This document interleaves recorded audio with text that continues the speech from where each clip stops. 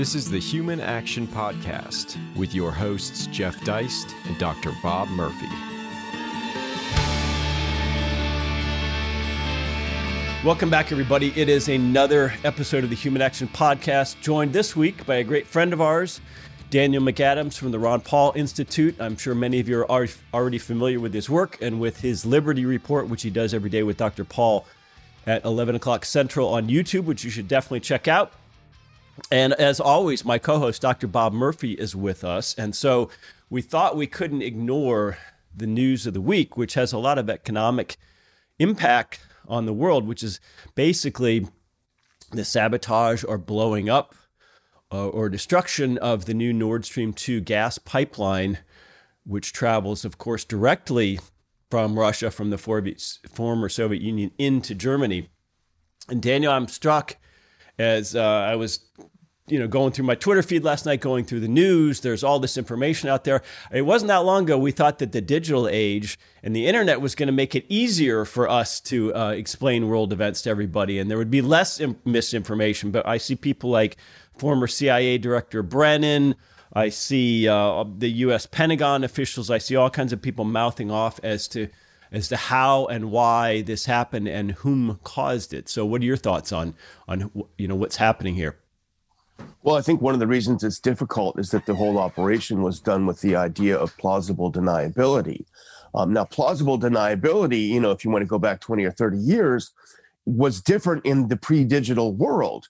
But now we have things like geolocation of U.S. military vessels, of U.S. military flight patterns, of the specific types of helicopters that were circling around the area where the explosions occurred, of the military operations that were taking place literally on that island that was just a few kilometers from where the attacks occurred. Now, this is circumstantial evidence, but we know now, thanks to the digital age, that the U.S. military has been in the area with a military operation specializing in blowing stuff up overseas. So if I'm Poirot and I'm looking around at motive, well, the president of the U.S. said we're gonna do this. The architect of the coup in 2014, Victoria Nuland, is on tape saying we're going to stop this. You get the military there that specializes in blowing stuff up undersea. They were there at the same time. Then it's again, we're all sitting here on the train car in the Orient Express trying to figure out who did it or something. So we don't know for sure, but circumstantial evidence is certainly, points very strongly in that direction. Bob, do you have any thoughts about how serious this is for the European energy markets? We hear a lot about, it's going to be winter soon. What does this mean? Well, sure. And just to piggyback on what Daniel was saying there, I mean, these are obvious points, but in a lot, like you're saying, Jeff, in a lot of the analysis, people are, this is Russia. Why would they do that? And the so heinous. But again, just real basic facts here, just to make sure, we don't forget to say this stuff, that what was the situation is the U.S. was leading to have sanctions on Russian exports, and the U.S. has plenty of natural gas, and there's the huge stockpiles in Canada as well. So don't, in case folks don't know that, like the environmentalist dogma, that's totally wrong. There's not, like, for centuries at current consumption levels, the U.S. is fine in terms of if the U.S. government would allow Americans to use what we have here. So the U.S. is fine, and so they wanted to have a total blockade or just cut them off. But they made concessions. If you guys remember, Biden was saying, now our European allies are more dependent, and so that's why, we cut them some slack. They got to still use it. So in terms of the situation, the U.S. didn't want Russia to export. If Russia wanted to stop sending natural gas, they could just turn the spigot off. They don't need to blow up the pipeline. That doesn't make any sense. And why would they do it clandestinely? Why wouldn't they show, hey, you guys are going to, mess with us? Well, then we're going to shut off the natural gas. So why would they be secret about it? They'd be like a mob boss saying, look at me, I did this to you, right? That would be the whole point. So I haven't seen anyone explain, if Russia did do it, why didn't they just turn off the tap? Why would they blow the thing up? And then they can't. In other words, there's no leverage. Like, you could say, we're turning this off until you guys give us our demands or whatever, and then we'll turn it back on. So blowing it up is kind of goofy. What makes total sense, though, is the country that wanted the sanctions but made some concessions because their allies were more dependent. If they did it clandestinely, because then, they could say, well, we didn't do that, because that would look very aggressive and be splitting the Europeans. So to answer your question, yeah, they were very heavily dependent, Germany especially, before all this happened. And now, I mean, why do you have a pipeline in place? Is because that's the cheapest way to get the gas from, Russia to where it needs to go. So now, even if things went back to normal, it would be a huge hassle to come up with other ways to route it through there, right? So that's part of the issue. Another big picture element here, just in terms of the logistics, it's easier to ship crude oil in terms of like energy density. Natural, it's a gas. And so that's why when the U.S. has exports now to Germany and the rest of Europe, they have to liquefy it. And that's part of the bottleneck, that it's hard to take, the gas, turn into liquid, we get it on ships and across the ocean. So again, this is why pipelines are so valuable. And yes, this is obviously going to be a huge deal. That's why they were so dependent on that pipeline in the first place, because it kept prices lower. But we also think that it's not just oil that flows through pipelines. A lot of our internet and communications and banking takes place via underseas pipelines. So it's disturbing if we think about that. It's not just satellites these days. A lot of our emails and other things travel. So if we can start blowing things up, what does that portend? How will Europe get the oil and natural gas it needs this winter?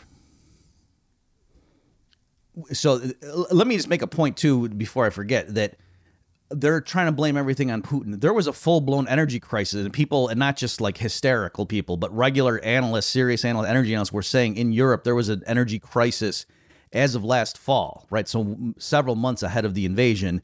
Just to give some statistic, in the summer of 2021, natural gas prices in Europe were 600% higher than they had been 12 months earlier. Okay, so this, again, was the summer of 2021 that was the case. And electricity prices in the UK and Germany and other places were more than double than they had been a year earlier. So a little bit of that was the bounce back just from the, the pandemic lockdown lows as economic activity resumed. But again, some of these things were just, you see the charts and they're just off the chart, literally. And so some of that was, they had carbon pricing schemes in place.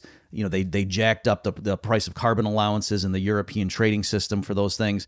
They had, Germany in particular, had a lot of stringent limits on, fossil fuels and all these programs to try to encourage renewable energy.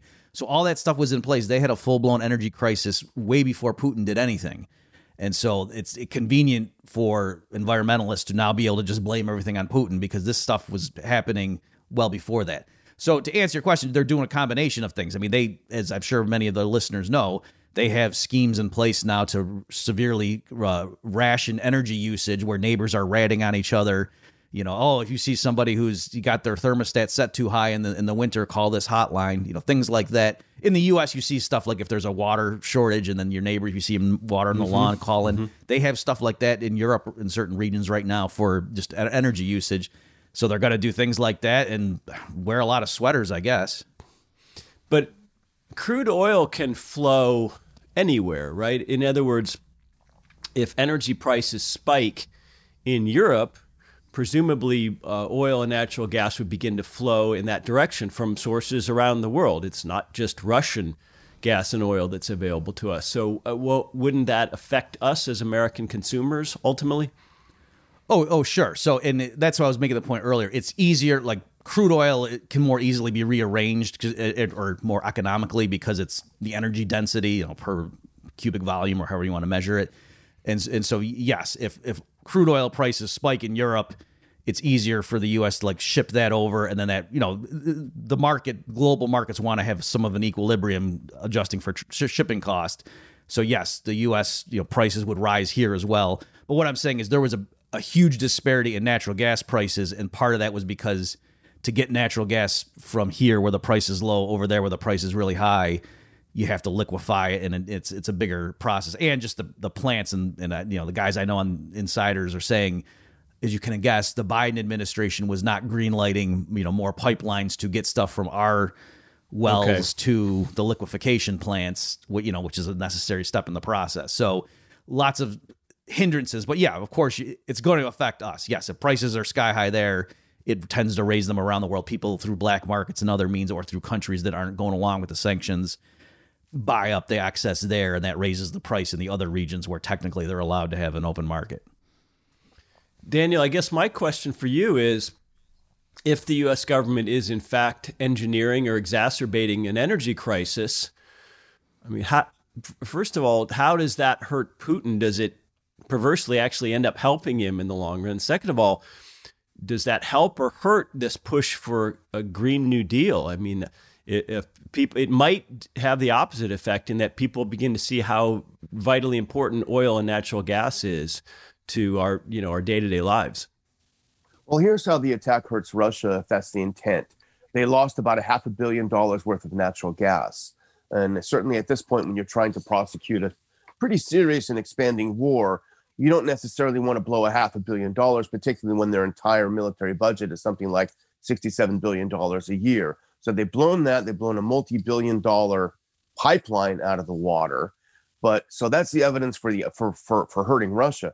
But what really this is, at the end of the day, is an attack on Germany, not Russia, because Russia's already found its own customers in India, in China, and elsewhere, in Iran and elsewhere. They're making trade deals to the south. They realize that the so-called West is hopeless. They're already making arrangements. They're building new pipelines in Siberia. This is an attack on Germany by the United States, in my opinion, and it may well be a death blow to Germany. We also have to understand the political milieu in which this attack took place, because you see a coalition that was cobbled together in Europe, particularly in a pretty sort of weak way. This was not, the World War II coalition against the Nazis or whatever. This was pretty weak, and it was already splintering. Again, as we talked about before we were on camera, massive protests in Prague, huge protests in Germany. Of course, the mainstream media is not covering these protests. Huge protests, and they're all saying the same thing: open the pipeline, cancel the sanctions. We don't want to freeze. You can see it in any of the posters. And also Viktor Orban in Hungary, the prime minister, who has not been enthusiastic about these sanctions, about shutting down the pipelines. He announced a couple of days, or right around the time of the explosions, that Hungary's actually going to hold a nationwide referendum on whether they think they should continue with sanctions against Russia. Because, as he pointed out very correctly, these are sanctions against our own citizens. They're not sanctions against Russia. So you're seeing the political will to continue with this "let's strangle Russia." Meanwhile, Russia is now, record profits in exporting energy. Let's strangle Russia until they, basically cry uncle is backfiring. People are realizing that. They're taking to the streets. We saw what happened in Italy. Whether or not the person that is now going to be prime minister is going to change things is another story. Nevertheless, you see just below the surface huge political rumblings. And again, as we talked about off camera, the snow hasn't really began falling in Europe, but it will. Well, I wonder if people understand that this isn't purely a Russian project. It's a consortium of sorts. It's a joint project. There's several European businesses and economic concerns involved in the Nord Stream 2 pipeline, which is something like an $11 billion project. So it's not only the Russians who are behind the pipeline itself as owners and operators. Yeah, that's right. And again, just to underscore what Daniel was saying, that's why when I was earlier saying, in terms of if somebody were to do this, and for, let's suppose it were to be Russia for some reason, besides the silliness of they could just stop putting the natural gas in on the loading end, if they were trying to show, hey, you mess with us, this is what's going to happen. These are some consequences short of us using our nuclear arsenal. They would announce to the world they were doing it. Whereas if the U.S. did it, they would have to be clandestine about it, because, again, like you're saying, it wouldn't just be aggression against the bad guy Putin, but it would also be the European investors or whatever who were partly in on this project. So that's why, again, obviously none of this proves it airtight case, but it makes more sense that it would be the U.S. rather than Russia if those are the two people we're trying to say one of them did it. Can I just add something, Jeff, to what Bob just said, which is an interesting point to ponder? So the explosions, the attacks took place in an extremely sensitive area, very close to Danish territorial waters. You had a Polish naval base very close by. This is the heart of NATO. So who else is going to get a black eye if the Russians did it? If NATO cannot protect vital infrastructure literally in its heart, in the Baltic Sea is the NATO Sea. It's referred to as the NATO Sea. If the Russians can sneak in and blow up this pipeline in the heart of NATO, which we're told we have got to continue to fund and support because it keeps us safe, if they failed in probably one of the most blatant challenges, easy to detect challenges they've ever faced, well, then people are going to start wondering, well, what good is NATO if they can't even stop the Russians from coming into the NATO Sea, i.e. the Baltic Sea, and blowing up pipelines and stuff? So I think there's something else to ponder in that. Well, Bob, I wonder, though, we did a show a few weeks back with Alex Epstein on his new book, Fossil Future. And to me, that made the open and shut case that we are either going to use fossil fuels in large amounts going forward in the West, or we are going to suffer a severe diminution in our economic and material well-being. I mean, that to me is the stark choice in front of us. And so, yeah, there might be true believers in the Green New Deal in the Biden administration, but Bob, on some level, Biden has to know that higher energy prices hurt him politically. I mean, why? Even if you're a believer in the Green New Deal, which I consider absolute fantasy, pie in the sky, I mean, in the short term, doesn't this hurt Biden because there's still the idea that Americans are going to have to feel it at the pump? Oh, yeah, I think so. And yeah, he recognizes that. And that's why, they were making releases from the Strategic Petroleum Reserve and they were bragging about, look at how much we're bringing down prices and whatnot. And it was great. A lot of right wingers in the U.S. politics were criticizing that, and sometimes I think it's just whatever the Democrats do, the Republicans just automatically say the opposite, even if once in a while the Democrats are right on something. So I said, no, let's frame this. They're admitting higher supplies lead to lower prices. Like that's progress, folks. From the Democrats. So I was glad at least to see that they know Energy 101. So yeah, that's why they would do that, because yes, people going into election, if they're paying too much at the pump, they're not going to be happy, and they instinctively say, okay, well, the people in charge, we're going to take it out on them. Let's get somebody else in there. So I think that they do realize that. Unfortunately, like in the grander scheme, though, when you were asking Daniel before, I'm concerned that the left will be able to successfully spin this to say, you see, it's too bad Germany was dependent on natural gas from Russia. If they had just gone green a decade earlier, then we wouldn't be in this mess. And so that's partly why I was emphasizing that, no, this was a full-blown energy crisis even before Putin had anything to do with Ukraine, that this was going on, in the summer of 2021 even. And so because of, lots of different things. But besides all that, too, there was a chilling effect. If you're thinking of developing a refinery or certainly not going to build a coal plant in Germany, when you see the writing on the wall in terms of their regulations and whatnot. So a lot of this stuff, yes, is the chickens coming home to roost from these allegedly green policies. And Putin is just a nice boogeyman to blame everything on. And again, the overarching thing here, too, is the Western nations have plenty of reserves if they would just be allowed to develop it. So that's partly what's going on. The reason Europe was so dependent on Russian exports is because lots of the other countries that have rich deposits, their governments weren't allowing for full development of them. Well, Daniel, are Americans suffering from Putin fatigue? Have we stopped caring about Ukraine and having little Ukrainian flags in our social media avatars, especially with the election coming up, with our own economic problems? I mean, are Americans starting to worry more about their own finances than Putin and Ukraine? Well, it's going to be hard to justify when we've had a major hurricane in Florida and you're going to have billions of dollars worth of damage. The next time that Biden wants to send another $10 billion to Ukraine, you're going to have, if the Republicans had any sense, which they don't, you're going to have an absolutely handy cudgel to beat him over the head with.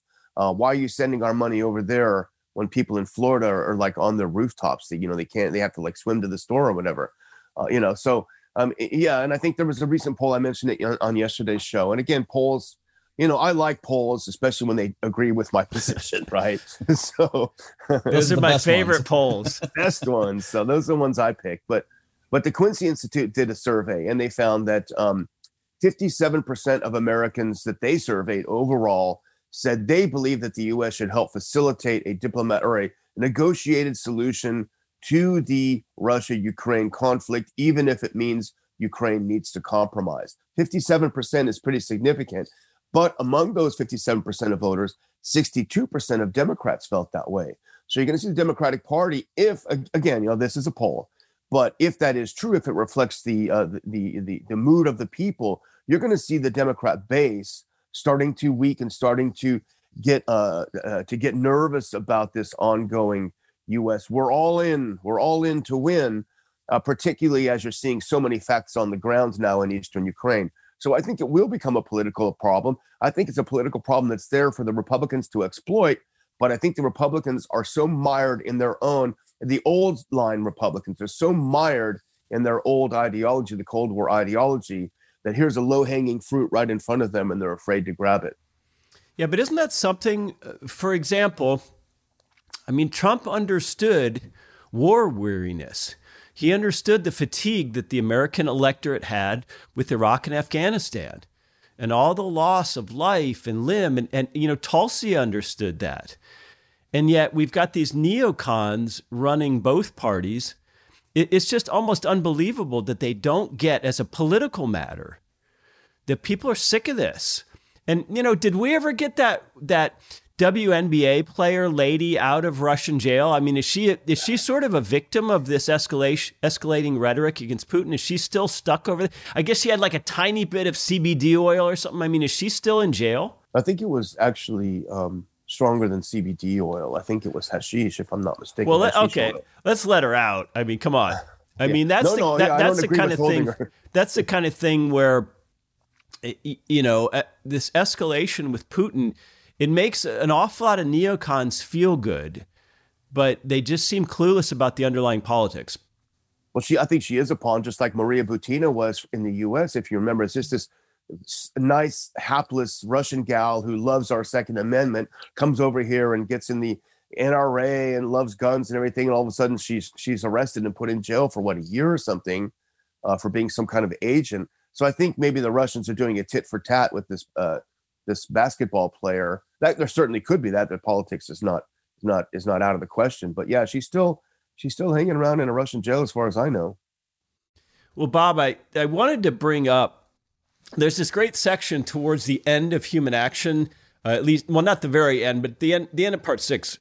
Mises has this short 10 or 20 pages, which he calls the economics of war. Mm-hmm. And he goes through all these ways in which this is really an ideological problem, and you're always going to have stronger and weaker nations, and that only laissez-faire domestically can create the conditions for peace abroad, which I think is a very important point. But one thing he points out, and again, he's writing this, you know, in the middle of the 20th century, is that these conflagrations tend to create the conditions where people demand more autarky. And we see a little bit of that here at home. We say, well, you know, we shouldn't be so reliant on Middle East oil. We should have our own, we should be energy independent. And that's a form of autarky or autarkic thinking in a sense. And again, if we consider, the Biden administration or neoconservatives or globalists generally, these are people who don't much love the nation state as the unit of organization or the unit of analysis. They don't much love oil and natural gas as the drivers of our economic engines. And yet these wars, which they're pushing, seem to me to be creating the conditions that give rise to, like, this new prime minister in Italy, the populist Trump revolution, opposition to the Green New Deal and climate change, uber alles, because people want to have, $1.95 gas like they had during Trump. So it seems, in a sense, if we think that they're purposefully creating a crisis, they're doing it inartfully because it feels like it's backfiring. Yeah, a lot of different elements involved in this sort of thing. So yeah, just to underscore too what you guys were talking about, the neocons. So in economics, there's this famous phrase. There was this paper called Baptists and Bootleggers to say back during alcohol prohibition in the 1920s in the United States, there was a coalition between like the preachers who were just against alcohol for religious reasons or social reform, and then the bootleggers, of course, liked the prohibition because then it raised prices, black market prices, and they were doing well, so they were for it. So likewise, like coming to the invasion of Iraq, the standard critique like from a leftist is, oh yeah, the imperialists just wanted to steal the Iraqis' oil. And maybe in the long run, in terms of multinational companies getting involved or whatever, but in the short term, what would happen is when the U.S. goes over the Middle East and meddles, that restricts the flow, either because things are just war torn or there's sanctions or whatnot. And that raises the global price. So the U.S. owners of natural gas and crude oil deposits, they benefit from the higher prices. And so likewise here, a huge windfall is accruing to the U.S. owners of natural gas. So the neocon, theorists who want to just have moving chess pieces around the board and they like global intrigue in politics, they have their own reasons for supporting foreign policy intervention in the Middle East and Russia and so forth. But they're also backed up by people who just for purely economic reasons that it's good for them if you knock out a bunch of your competitors for 2 years or something. So there's all that going on. And yeah, it's true that these things lead to people wanting to have autarky. But again, it's a strange thing. It's really not a critique of free trade per se, because the reason the U.S. or Germany and so forth, they are so dependent on these exports is that the governments are not practicing free trade at home. If there were open markets, if the U.S. Companies could develop domestic resources, this wouldn't be an issue in the first place. So it is, as usual, like when intervention causes problems, people find a way to blame it on the free market. And so you have that recurring cycle. Well, Daniel, I'll give you the last word. The neocons present themselves as realpolitik, as the realists. We need peace through strength. We need the United States as the hegemon and the example for the world. We can't have a multipolar world. Here's what Mises says. He says, modern civilization is a product of the philosophy of laissez-faire. It cannot be preserved under the ideology of government omnipotence. So how do these neocons get away with year after year, claiming power in the foreign policy apparatus, regardless of what party's in power, when we know, in fact, everything they promote just leads to instability and war? Well, they have taken over both parties, and obviously Victoria Nuland is as much of a neocon as anyone on the Republican side. They don't. In fact, she worked for Dick Cheney, right? That's how it works. And now she's Biden's top person on Europe. Joy. That's how it works. So, the Wolfowitz doctrine is already dead. It just doesn't know it yet. It's de facto dead because you're talking earlier about dollar hegemony. That's gone now. And the thing is, what killed it is that it was tested. It's like when you have a diplomatic passport, the last thing you want to do is get into trouble and test whether it works. And so that's what's happened already. What I sort of worry more about is what comes next, in a way, because they can still do a lot of damage. However, excuse me, and you mentioned it when you talk about the rise of autarky. You're seeing kind of a rise of a nationalism, like you say. And I worry that a new right is rising in the U.S. that's very much nationalistic. You talk about national conservatism. They're starting to blame a lot of things on us libertarians that are not our faults, particularly in the realm of economy and foreign policy. And I think that's a danger for us, excuse me, to look out for in the future. The rise of the reaction to the action of the neocons is not necessarily breaking in our favor, I don't think. Well, we got to wrap it up, folks, but I think we have a lot of under 40 ideologues running around the Biden administration, running around the EU, MEPs in the European Parliament who don't understand that this isn't a game, that this has very real effects on people's lives, that we're not going to be so, we're not going to so easily just transfer over to so-called renewable sources of energy, and that a wider war with Russia between European, NATO, U.S. forces and Russia is a very, very, very bad idea. So if nothing else, let's do our best to make sure that our leaders know that. Thanks very much, Daniel and Bob, and everybody have a great weekend.